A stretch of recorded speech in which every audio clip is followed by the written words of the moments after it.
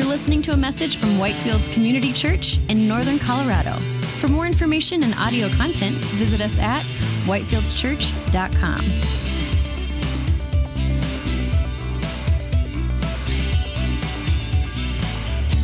Let's go ahead and bow our heads and pray. And if you would open up with me to the Gospel of Matthew, chapter 5. Today's message comes from a series that we did in which we studied through the Sermon on the Mount, which is Matthew 5 through 7. So we're going to get into that tonight, looking at chapter 5, verses 17 through 30. So please bow your heads with me and let's pray.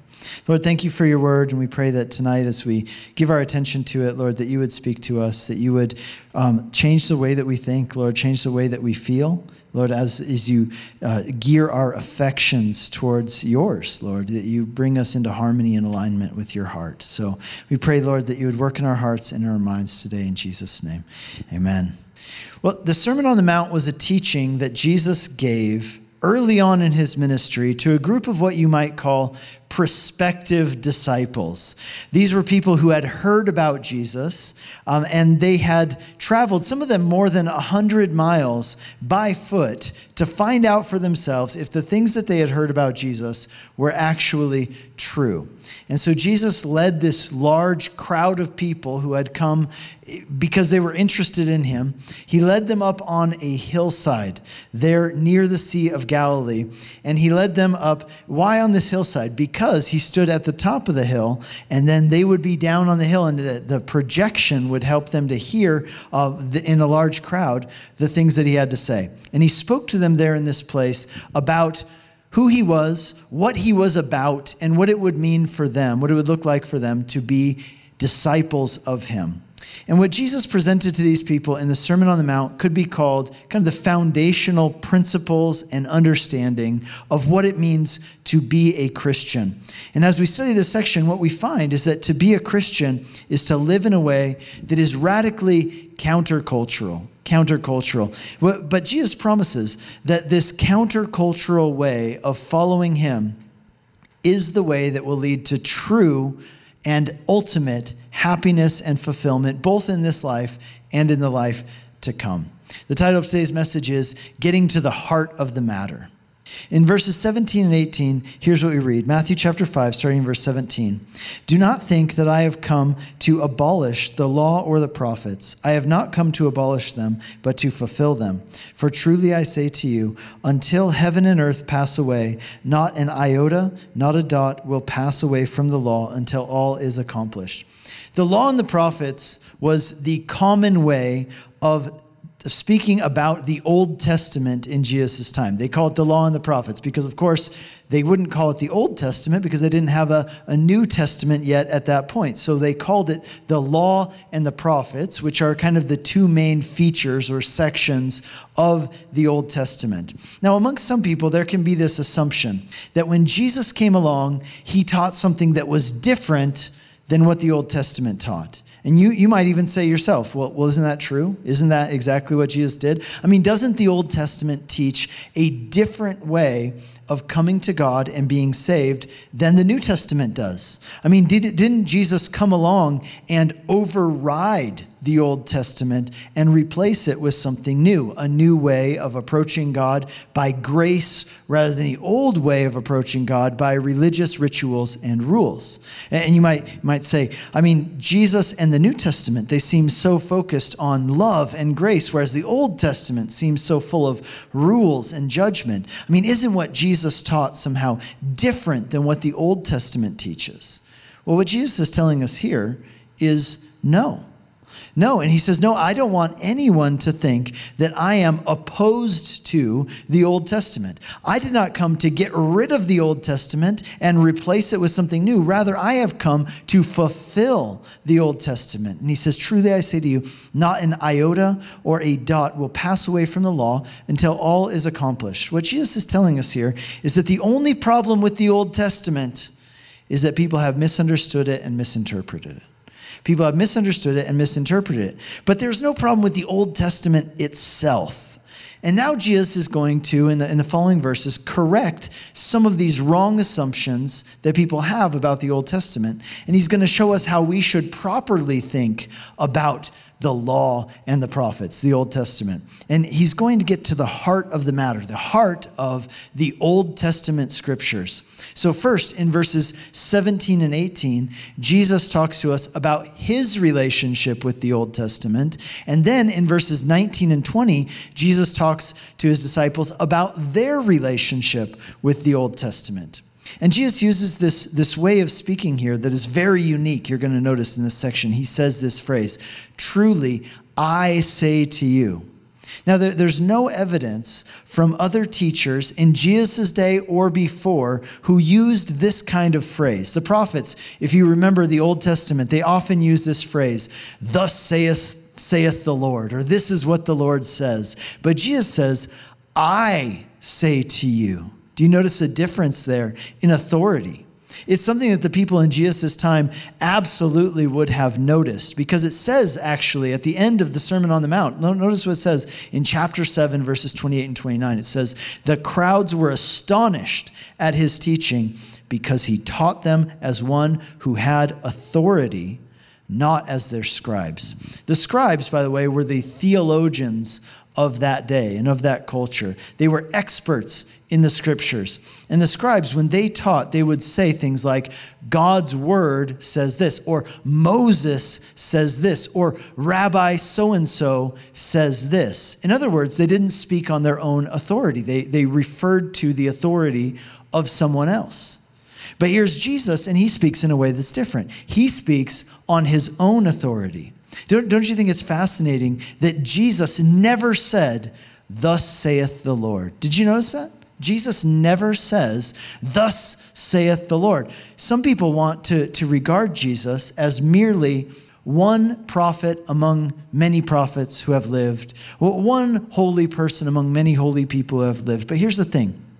Jesus didn't speak in the way that any other prophet ever did. Other prophets said, "This is what God says." Jesus said, "This is what I say." It's a remarkable little signature, a little hint of Jesus' authority and Jesus' deity. Jesus was speaking on his own authority, but notice this, he wasn't speaking in contradiction to the Word of God or the Old Testament. Rather, he is full of reverence for the Word of God and the Old Testament. You know, Jesus didn't come and just rip up the Old Testament and say, "Forget that stuff," right? "I'm here to give you something better, something new, something different." No, he said, "I'm here to fulfill the law." And that's exactly what he did. Jesus fulfilled the law and the prophets in every way possible. Think about it. The Old Testament has doctrinal teachings, for example. It's full of commandments. Jesus fulfilled all of the commandments through perfect obedience. It's been said that Jesus only added one thing to the law and the prophets that had never been there before, and that was perfect obedience. That's the only thing he added to it. Never before had anyone lived a life of perfect obedience to the law of God, but Jesus did. Jesus was the first and only person to ever fulfill all of the moral and legal demands of the law of God. Also, the Old Testament is full of predictive prophecies. That's another feature of the Old Testament, about the Messiah, about the Savior, the Redeemer, the King who God promised to send into the world. The Old Testament is full of symbols and pictures, some of which don't make a lot of sense on their own. You read them and you say, "What is this?" But Jesus, as the Messiah, as the substance to which those pictures and symbols and prophecies pointed, he comes and he fulfills all of those things. He is the reality behind the shadow. He's the fulfillment of the symbols. He is the very thing to which all of the law and the prophets talked about and pointed to. And what that means for you and me is this. In order to properly read the Old Testament, you need to understand something. And that's this, that all of the Bible, from the first page to the last page, is all about Jesus. It's ultimately all about him. It's the story of Jesus. Jesus is the heart of the Old Testament. He is the hope of the Old Testament, the hope of a Redeemer, the Savior, the perfect sacrifice, because the law of God proves to us beyond any shadow of a doubt that we have sinned and fallen short of God's perfect standard. And therefore, we're subject to God's judgment. And therefore, we desperately need a Savior. We desperately need atonement. And all of the animal sacrifices in the world could never be enough. What we need is a Savior, the true Savior. And Jesus now stands before this crowd and he tells them, all of the law and the prophets, it will all be fulfilled in me and by me, down to the very smallest detail. Every iota, every dot will be perfectly fulfilled in me. Even the penalty of the law, I have come to fulfill even that itself. You know, an iota and a dot. These, as some translations like this one call them, some call them a jot and a tittle. These were kind of the smallest marks of punctuation. This would be, in our modern English vernacular, it would be essentially saying every T will be crossed, every I will be dotted, even the lowercase j's. We're going to dot those too, right? Down to the smallest detail. Jesus is the fulfillment of the law and the prophets, the Old Testament scriptures.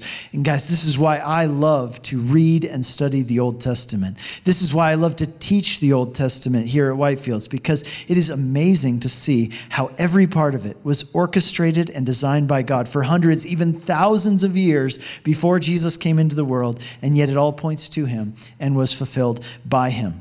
And so the Old Testament and the New Testament, don't ever think that they are at odds with each other. Rather, they are two parts of the same story. They're two parts of one whole. I like how J.C. Ryle put it. He put it this way: the Old Testament is the gospel in the bud.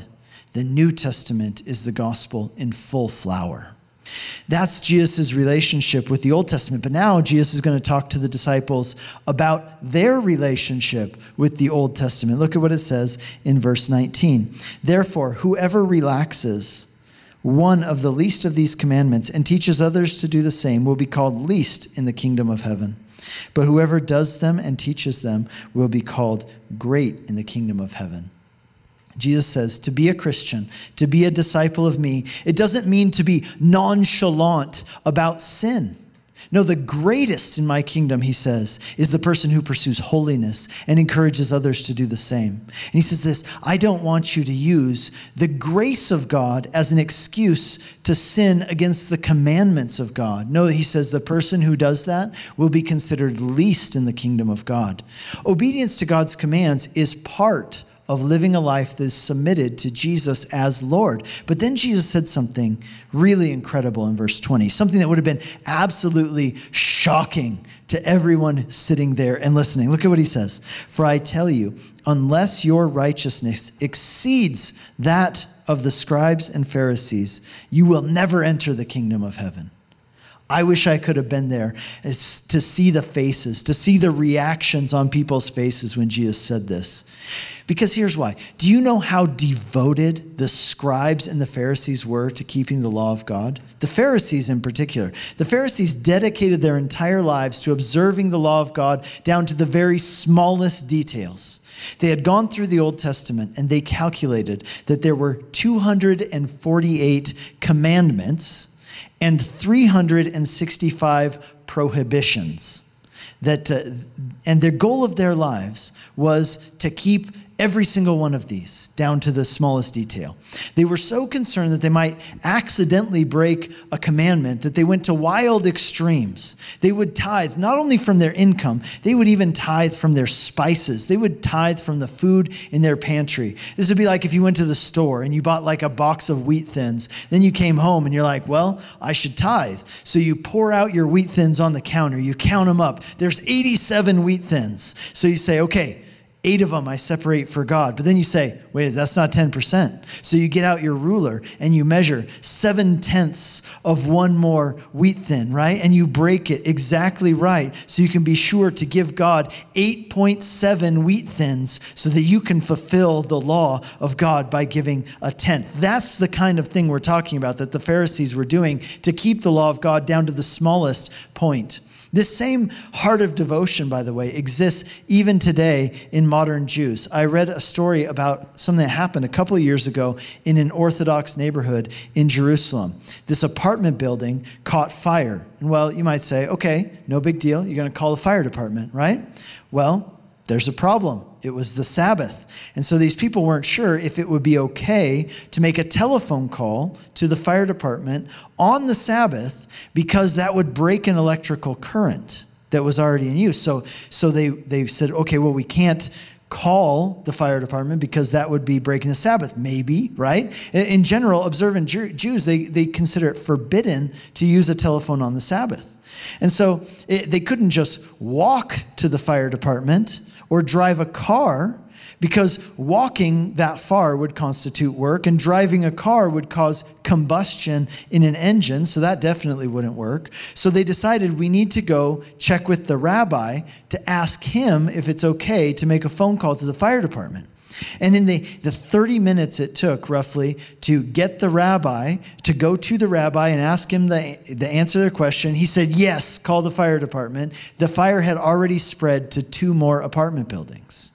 It's that kind of scrupulous observance of the law that was at the heart of the scribes and the Pharisees, down to the minutest detail possible. They wanted to obey the law of God. But what does Jesus say? Check it out. Unless your righteousness exceeds the righteousness of the Pharisees and scribes, you will never enter into the kingdom of heaven. That's why I wish I could have been there to see their faces of these people when Jesus said that, because every one of them, you know what they would have thought in that instant? They would have thought, well, then I'm definitely going to hell. It's no question. There is no way that I could ever be more righteous than a scribe or a Pharisee.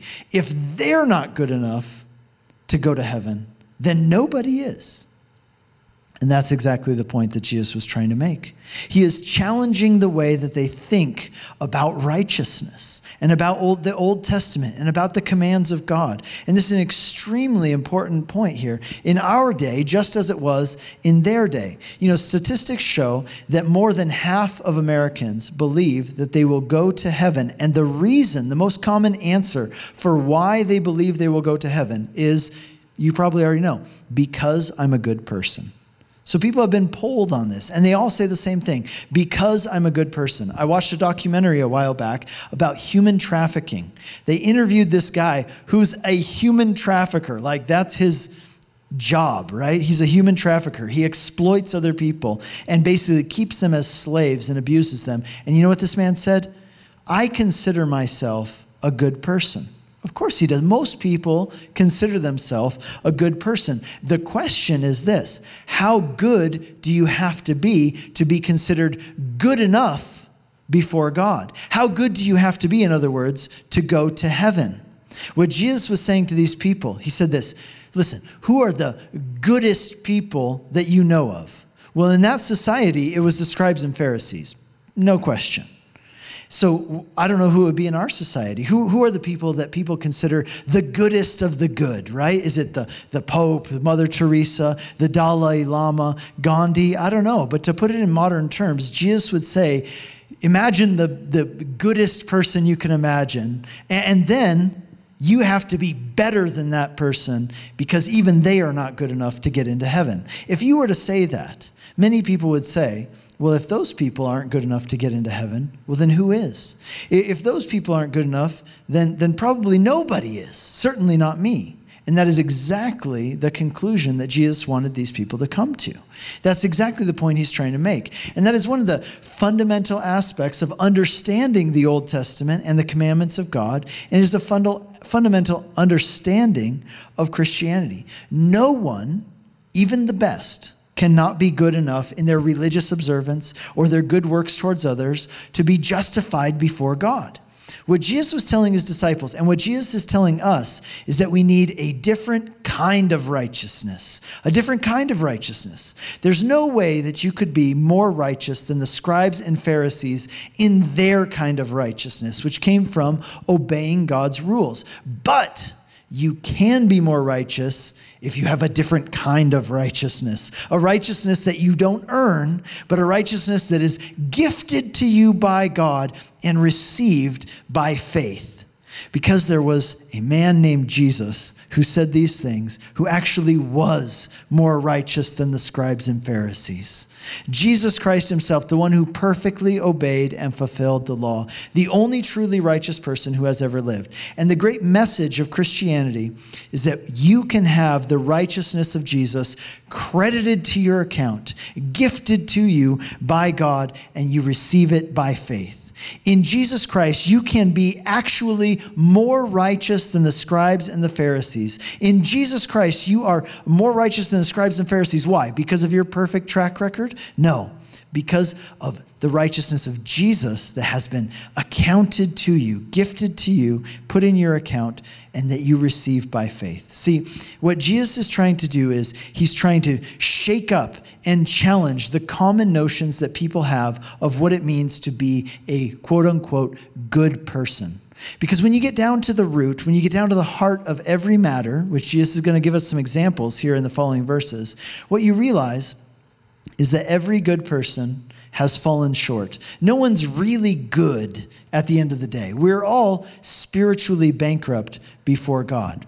And that's why we're so incredibly thankful that Jesus offers us a different kind of righteousness, one that's not based on how good we are or our accomplishments, but one that's based on his righteousness gifted to us and received by faith. That is the only kind of righteousness that can get a person to heaven.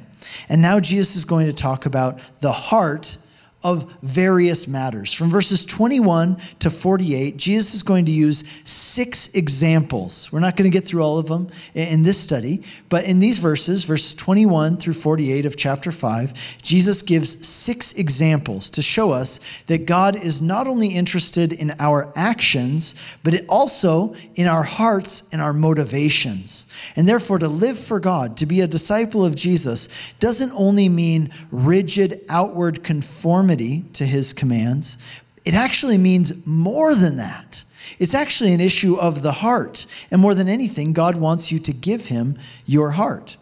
By the heart, of course, Jesus is talking about the core, the essence of your being. He doesn't merely desire outward obedience from us. He wants your heart. He wants all of you. So let's take a look at verses 21 and 22.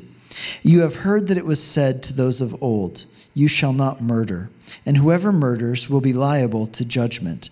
But I say to you that everyone who is angry with his brother will be liable to judgment. Whoever insults his brother will be liable to the council, and whoever says, you fool, will be liable to the fire of hell. This structure, by the way, is going to be repeated in each of these 6 sections. We're going to look at the first 2 of them in our study today. And that structure is this. You have heard it said, but I say to you. Now keep in mind that in Jesus' day, for the most part, people had not really read or studied the Bible for themselves. Many people in that day were illiterate, and the scriptures were written on these large scrolls that were very expensive. And they were especially expensive because they all had to be copied by hand. And so even if you could read, almost nobody owned a private copy of the scriptures that they could read and study for themselves at home. So almost all the people, they would have to go to synagogue, and there in the synagogue, they would hear the scriptures read to them, but it wouldn't be all of the scriptures. It would be a selected portion of the scriptures read aloud and then expounded upon by a rabbi. And that's why Jesus says here, not you have read for yourselves, but he says you have heard it said. Now, this is an interesting point because it's no small thing for us. We need to value it, I think, and we need to see this. That is no small thing that we live in a time where we have the ability to read the Bible for ourselves. We have stacks of Bibles all over the place, dozens of Bible translations. We have free apps on our phones where we can read the Bible at any time. If these people could have read the scriptures for themselves, things might have been different, right? The reason for their lack of knowledge and understanding about the heart of God, at least in part, was because they were dependent on the teachings of the scribes and the Pharisees. History shows us, by the way, what incredible blessings have come into the world through simple people being able to read the Bible for themselves and get to know the heart of God and the will of God through it. And also, history shows us what darkness there has been in this world when the church or culture has restricted people from reading the Bible. So Jesus says, you have heard it said, but I say to you. Now understand, when Jesus says that, he isn't speaking against the Old Testament. What he's speaking against is he's correcting false and superficial interpretations of the law, which were commonly taught in that day. And that's and by the way, these same interpretations are very applicable to our day as well. In regard to the Old Testament commandments, the scribes and the Pharisees, they made two fundamental errors. Sometimes they would restrict God's commandments in a way that God did not intend them to be restricted, like in the apartment fire I talked about just a minute ago. But in other times, they would extend God's commandments in ways that God did not intend for them to be extended. Now, both of these are examples of what we call legalism. Legalism essentially means trying to justify yourself before God by following exacting observance of the letter of the law. For example, the Jews did this a lot with the Sabbath. It's something that they still do in Orthodox communities. For example, the commandment to honor the Sabbath by keeping it holy. On the seventh day, God rested, so on the seventh day, you should rest as well. So the question was, okay, but what constitutes labor? What constitutes labor? And so the Pharisees, they somewhat arbitrarily determined that a certain distance from their home, 2,000 cubits, to be precise, that was the distance that a person could travel before it could be called labor. In that way, they restricted the commandment, beyond what God had said, and they created rules that God didn't create. But on the other hand, what they did is they created loopholes for themselves so that they could get around the restriction that they had created for themselves, so they could still do whatever they wanted to do and still say, okay, I ticked the box and I technically kept the commandment. But really what they're doing is keeping the rules that they created arbitrarily, right? So one way of doing this was that they would take items from their houses, and every 2,000 cubits, which is about 500 yards, they would set down an item from their house, right? Like, here's a little lampstand, or here's a chair, right, from my house. And they would claim, well, technically, I'm not more than 2,000 cubits from my house because look at all these items. I just extended my house for a little bit. Or they would say, well, what exactly is a house anyway, right? Like, technically a house is a place you live, right? Well, I live in Longmont. I also live in Boulder County. So that means that I don't leave the county. I'm technically not leaving my house, right? They would find these loopholes in order to technically keep the rules that they had created themselves. Jesus says, this is ridiculous. God doesn't just look at your technical obedience to his commandments. What God looks at is your heart. And God doesn't just want you to technically obey him. He wants you to give him all of your heart. So for anger, for example, the scribes and the Pharisees taught correctly that you shall not murder. That was God's commandment. But they also taught that anything short of murder was allowed. So as long as you don't kill somebody, you're good. So for example, you can't strike a man physically, but you can hate him in your heart as much as you want, right? You can do that all you want. But Jesus corrects this wrong understanding of God's commandment. He says, no, let's get to the heart of the commandment. It's not only the act of murder that matters to God. It's not only that. It's not only those who commit murder who are in danger of judgment, but it's those whose hearts are full of murderous intent. They are also subject to God's judgment. Jesus is saying that it is a mistake to think that obedience to God is only a matter of external performance. No, God isn't only concerned with what you do outwardly. God also cares about what's going on in your heart inwardly. Let's continue to the next section, verse 23 through verse 26. So if you are offering your gift at the altar, and there remember that your brother has something against you, leave your gift there before the altar and go. First be reconciled to your brother, and then come and offer your gift. Come to terms quickly with your accuser while you are going with him to court, lest your accuser hand you over to the judge, and the judge to the guard, and you be put in prison. Truly I say to you, you will never get out until you have paid the last penny. So the Pharisees had said, look, as long as you don't kill each other or strike each other, it's fine to hate people all you want and have bad blood between you and other people. And Jesus says, no way. That is not God's heart at all. God's heart is for reconciliation and forgiveness, that people would humble themselves and that no one would harbor bitterness against each other, especially not my disciples, Jesus would say. He says, my disciples are people who have a heart for God, and a heart for God is humble. A heart for God is the heart of a peacemaker. As we read this, I would just encourage you, maybe there are people who come to your mind right now who you need to be reconciled with. Here you are in church, and that's great. It's wonderful. I love church, but understand being a disciple of Jesus has practical implications for your relationships outside of church as well. And maybe this week there's a phone call that you need to make. There's an email that you need to write. It's time to stop trying to play the attorney and figure out who's right and who's wrong, or who has more blame in the situation than the other person. And it's time to humble ourselves and say, you know what? I'm sorry. Let's start over. I forgive you in some cases, right? I hope you'll forgive me. Let's put the past behind us. Whatever happened, I'm sorry that it happened, and I'd like to move on and restore our relationship. Charles Spurgeon, the great British preacher, he tells the story of how when he first became pastor of the church where he served for many years, there were several people who had grudges against each other in the church. And one of these people came to him one day and started kind of spewing all of his anger and bitterness about somebody else and what this person had done to them years before. And Spurgeon said, don't you think it's time for you to just forgive this person and move on? And the man said, well, it may have been a long time ago, but time doesn't change the facts of what happened. And Spurgeon responded by saying, that's true. Time does not change facts, but it should change the child of God. You should have more love and more forgiveness in your heart now than you did back then. So there may be someone in your life today that you need to get right with, even if that means humbling yourself.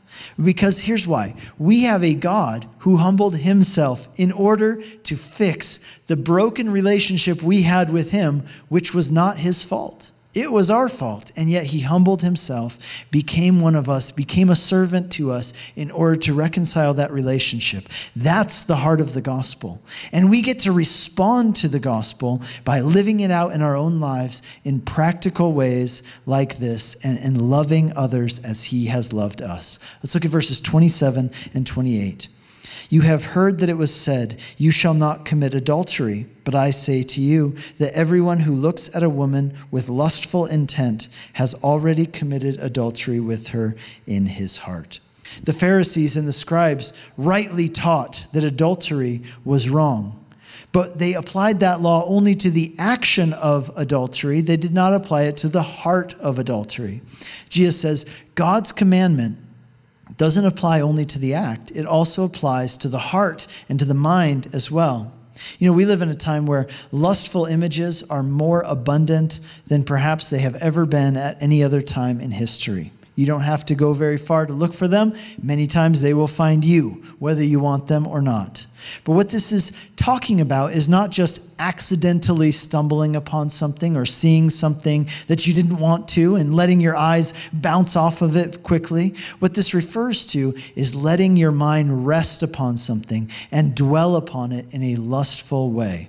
Martin Luther famously said, you can't stop the birds from flying over your head, but you can stop them from building a nest in your hair. That's that idea. This isn't something that applies only to men. Women are also susceptible to letting their minds rest upon things which cause them to sin in their hearts. You may not be able to stop your eyes from seeing things or your mind from thinking about something, but by God's grace, you can stop your mind from dwelling upon it. Now, it's very important to clarify something here. Jesus is not saying that the act of adultery and adultery in the heart are the same things. Just like with anger, Jesus is not saying that anger is the same thing as committing murder.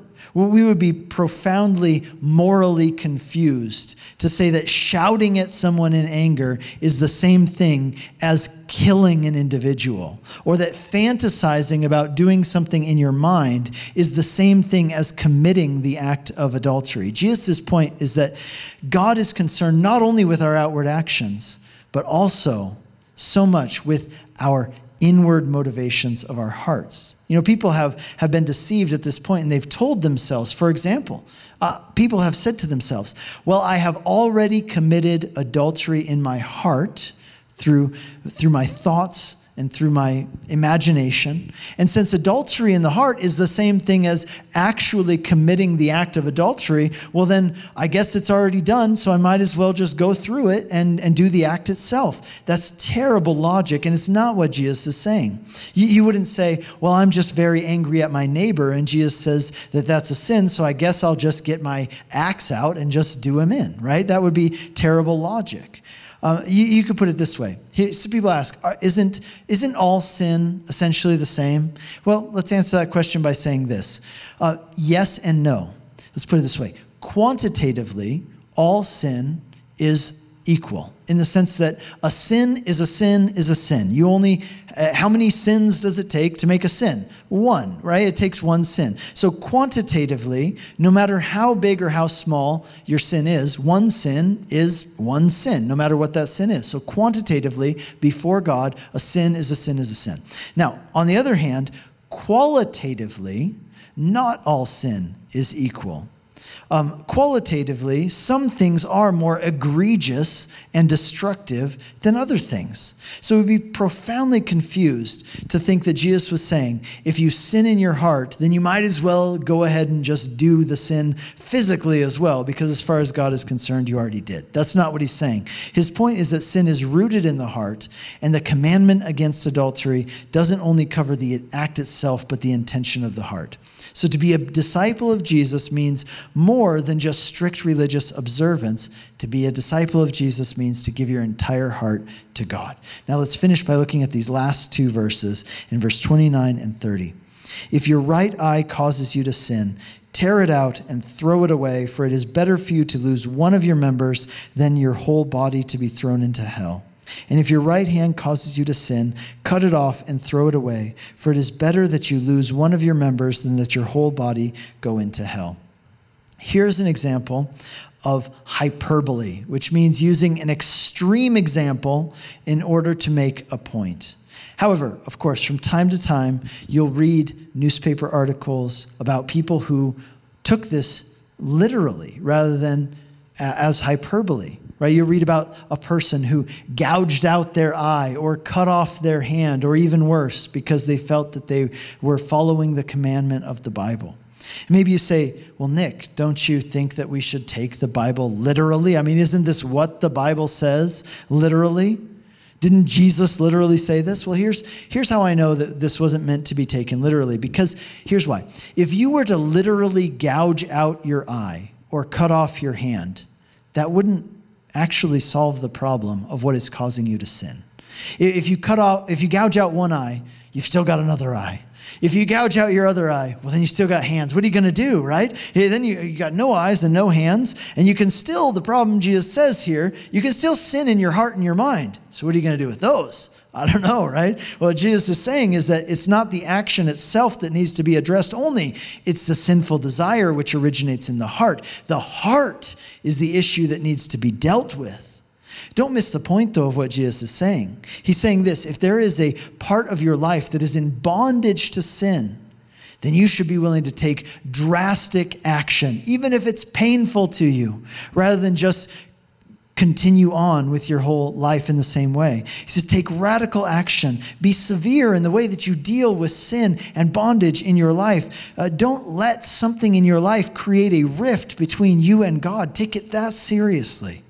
A disciple of Jesus is a person who says, I'm willing to let some things in my life die in order for me to follow God. I'm willing to let some things in my life die in order to follow God with my whole heart.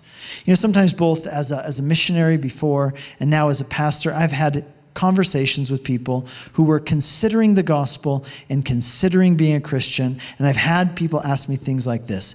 Well, if I became a Christian, can I still drink beer? Right? That's a question people ask sometimes. And on the one hand, there's part of me that wants to respond by saying, of course, yeah, sure. I mean, God's command is against drunkenness, but a beer, yeah, probably just, that's okay. You worry about following Jesus. But on the other hand, there's another part of me that says, wait a second. Are you telling me that you would give up the kingdom of God based on whether or not you can have a beer? Is that what is determining how you decide in this matter? Eternal life with Jesus Christ, a new life here and now, but only if I can have a beer to go with it. Right? Look, whether you can or can't is this entirely separate issue, but you should be willing to say, Jesus says, I would give up everything if necessary. I would give up everything for the sake of him who gave everything for me, for the sake of knowing God, for the sake of being found in Christ, to have his righteousness accounted to me by faith, that I might become truly right before God, that I might know the life that is truly life, that I might have life that never ends. The message of the gospel is that you and I are more sinful than we even realize, than we are even ready to admit. Jesus has proved that to us here in this section, hasn't he? He's proved to us that things that we didn't even think were sin, actually there's a sinful part to them. It's showing us that it's not only what we do outwardly, but it's the intentions and motivations of our heart that matter as well. So the message of the gospel is that you are more sinful than you even realize, and yet you are more loved by God than you ever dared to dream possible. And the promise of the gospel is that because of Jesus Christ, because of his life and death and resurrection, by faith, you can have his righteousness credited to your account, and God will come into your heart and give you a new heart, because ultimately, that's what you really need. You can cut off your hands, you can gouge out your eyes, but what you need is a new heart.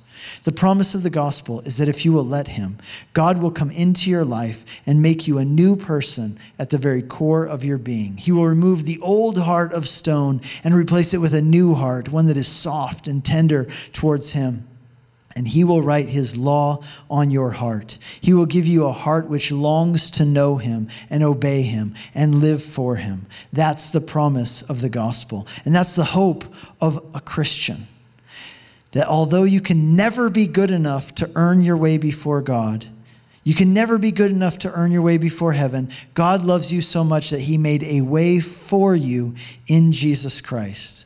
God himself became a man, lived a perfect life, died a substitutionary death, and rose from the dead in order to save you and give you eternal life. Isn't that good news? Today is the day to receive that new life, that new heart through Jesus Christ. Amen? Let's stand and pray together. Lord, we thank you for this good news of the gospel. And Lord, forgive us if there are areas of our lives where we have been trusting in ourselves and our own goodness and our righteousness, Lord, that we're better than others or that we're good enough. Lord, help us to see the fact that that's not true. That what we need is not just to fix something externally, not just to cut off a hand or gouge out an eye. What we need is a new heart. And Lord, we come to you today asking in faith that you would give us that new heart, just as you promised you would.